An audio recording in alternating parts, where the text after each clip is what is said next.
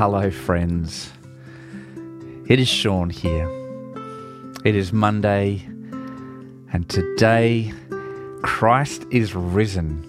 And this is where you say, He is risen indeed. Christ is risen. Oh, friends, today is a day with so much mixed emotion going on inside of me.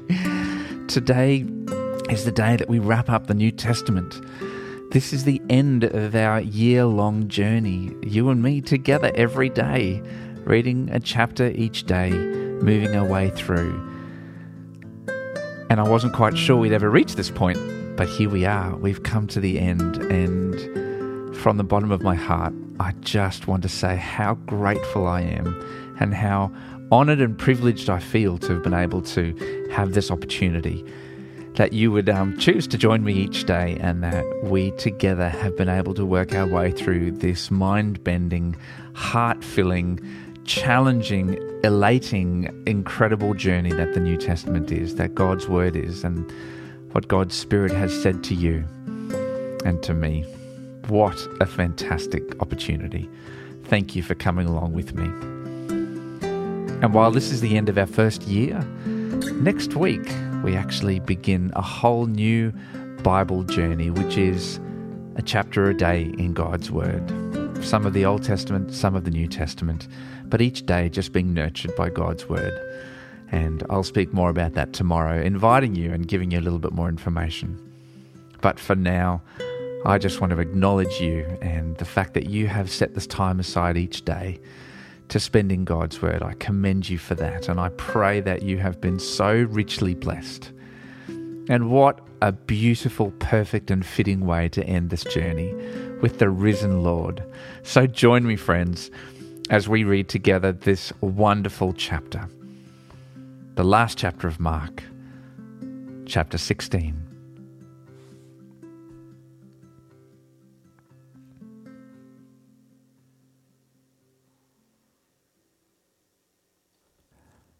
When the Sabbath was over, Mary Magdalene, Mary the mother of James, and Salome bought spices so that they might go to anoint Jesus' body.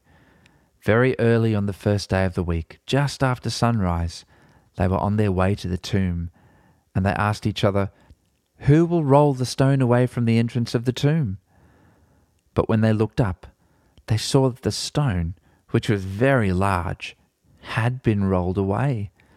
As they entered the tomb, they saw a young man dressed in a white robe sitting on the right side, and they were alarmed. "Don't be alarmed," he said. "You are looking for Jesus, the Nazarene, who was crucified. He has risen. He is not here. See the place where they laid him? But go, tell his disciples and Peter, he is going ahead of you into Galilee. There you will see him just as he told you." Trembling and bewildered, the women went out and fled from the tomb. They said nothing to anyone because they were afraid. When Jesus rose early on the first day of the week, he appeared first to Mary Magdalene, out of whom he had driven 7 demons. She went and told those who had been with him and who were mourning and weeping. When they heard that Jesus was alive and that she had seen him, they did not believe it. Afterwards, Jesus appeared in a different form to 2 of them while they were walking in the country. These returned and reported it to the rest, but they did not believe them either. Later, Jesus appeared to the 11 as they were eating. He rebuked them for their lack of faith and their stubborn refusal to believe those who had seen him after he had risen. He said to them, "Go into all the world and preach the gospel to all creation. Whoever believes and is baptized will be saved, but whoever does not believe will be condemned. And these signs will accompany those who believe. In my name they will drive out demons. They will speak in new tongues. They will pick up snakes with their hands, and when they drink deadly poison, it will not hurt them at all. They will place their hands on people who are ill, and they will get well." After the Lord Jesus had spoken to them, he was taken up into heaven, and he sat at the right hand of God. Then the disciples went out and preached everywhere, and the Lord worked with them and confirmed his words by the signs that accompanied it.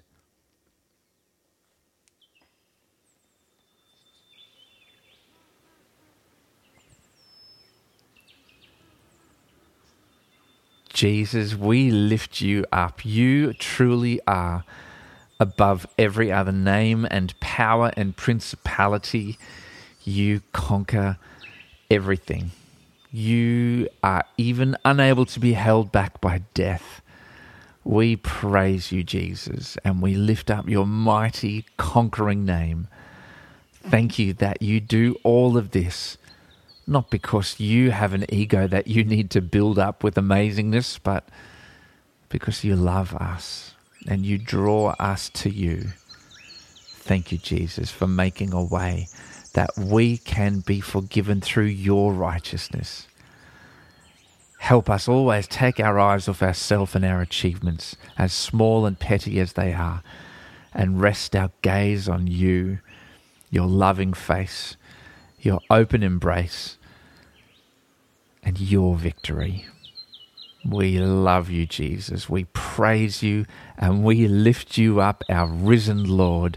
And it's in your conquering name that we pray. Amen.